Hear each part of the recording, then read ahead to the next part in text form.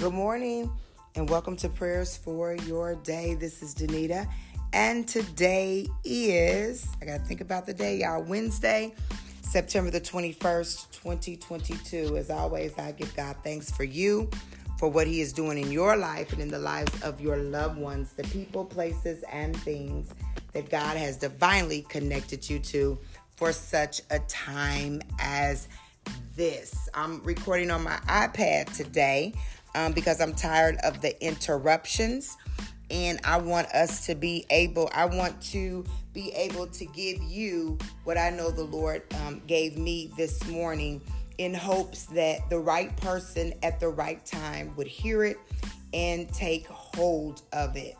On this morning, you guys know that I've been walking, and in my morning walks, I do different things. Sometimes I listen to the word. Sometimes I might listen to a sermon. Sometimes I might just pray, but just trying to feed my spirit in the morning. And I encourage you all, as you know, throughout the years, to feed your spirit in the morning. Do that first thing. Spend time with God and watch God just order the steps of your day. And so on this morning, I was listening to some instrumental worship music, because I think sometimes when you just need to hear God with certain things, then you need to set the atmosphere. And so this morning, as I was listening, to the word of God, what instantly came in my spirit, and it's Word Wednesday, is for God to speak.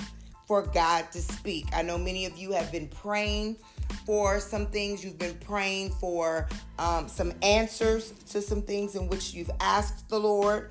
Many of you may have prayed and you think you know the way that the Lord wants you to go, but you want confirmation, because sometimes it's as if you get mixed signals. And so today the word of the Lord is that the Lord would speak, and that He would speak with clarity, and that He would speak with confirmation. Clarity and confirmation. So it takes me back to 1 Samuel chapter 3, 1 Samuel 3, verses 7 through 8. Now Samuel did not yet know the Lord. The word of the Lord had not yet been revealed to him. Now there's two ways you can interpret that. You can take it into the fact that he had not come into the full knowledge of God, right? When you know someone, then there's a level of intimacy that comes with that. So he had to know of God because he had spent time with Eli. So we know that he knew of God, but you could read this and interpret it as in he had not yet developed a level of intimacy, a level of relationship with God. Then it says the word of the Lord had not yet been revealed to him. So it takes us back to the fact that, I might be able to tell you what God has done for me, and you may be able to hear my testimony, praise God with me, and all of that. But that level of intimacy and relationship comes when God does it for you. I raise my girls in a way where they know God. They are aware of God. They know who God is. But it's not until they start living life. It's not until they mature. It's not until they go through some things. It's not until, they have some tests and trials of their own will the Lord God be truly revealed to them. I remember, my mother talking and praising God because, a check came in the mail, and, things were happening. And, you hear people talk about Jehovah Jireh, the one who provides, the provider. You hear people talk about, Jehovah Gabor, the God of war, the one who contends with those who contends with us. But it's not until we are in those situations ourselves. You hear people, the word that says weeping may endure for a night, but joy comes in the morning. It's not until we've wept during the night. It's not until, we've gone through some things where we can't sleep, we can't eat. It seems like the tears won't stop flowing. Do we really understand that there is a brighter day ahead, that trouble doesn't last always, that the tears that we have today won't last forever, so weeping may endure for a night, but joy comes in the morning, right? That's how God begins to reveal himself to each and every one of us. Then 8 says, the Lord called Samuel a third time, and Samuel got up and went to Eli and said, here I am, you call me.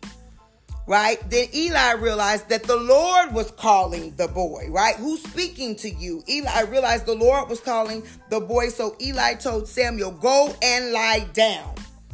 And if he calls you, say, speak, Lord, for your servant is listening. So Samuel went and lay down in his place. It made me think of Psalm 23 that says, he leads me beside the still waters. He maketh me lie down in green pastures. In order for the Lord to speak, sometimes you got to be still.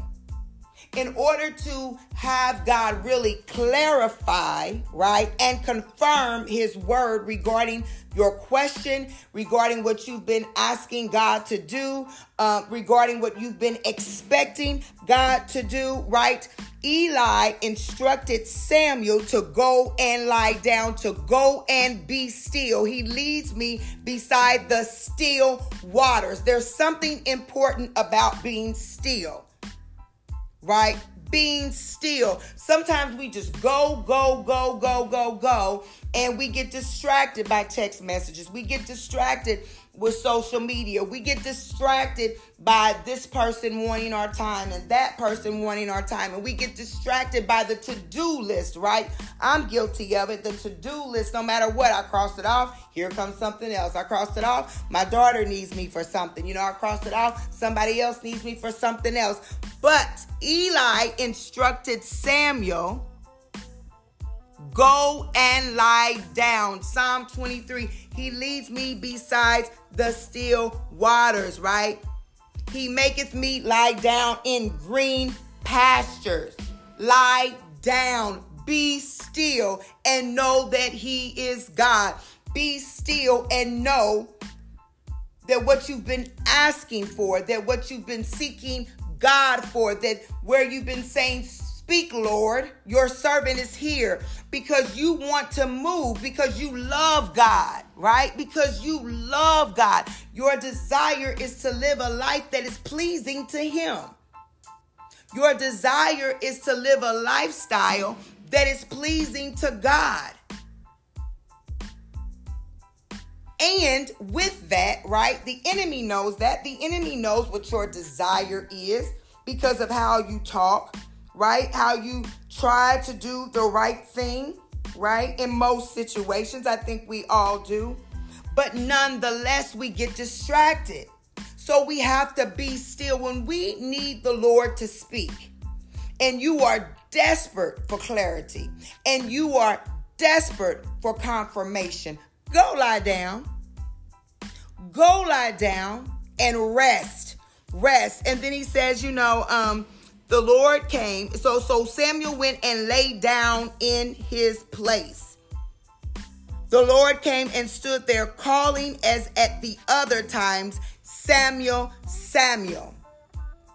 Right? So God, I this is what I learned in the years, and I've shared this with you when I kind of went through some things in my personal life, is that God is always speaking. We're not always listening. So it says calling as at the other times, meaning all along God has been speaking. All along God has been telling you the way that you should go, telling you, providing you with the answer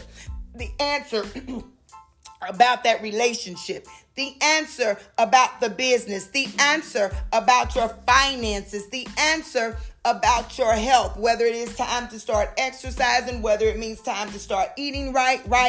The Lord came and stood there calling as at other times. But Samuel had to go lay down. Then it says, Then Samuel said, speak, for your servant is listening. We have to position ourselves. See, once it's not enough to pray and get up and go. It's not enough to just you telling God, you just unloading everything onto God, right?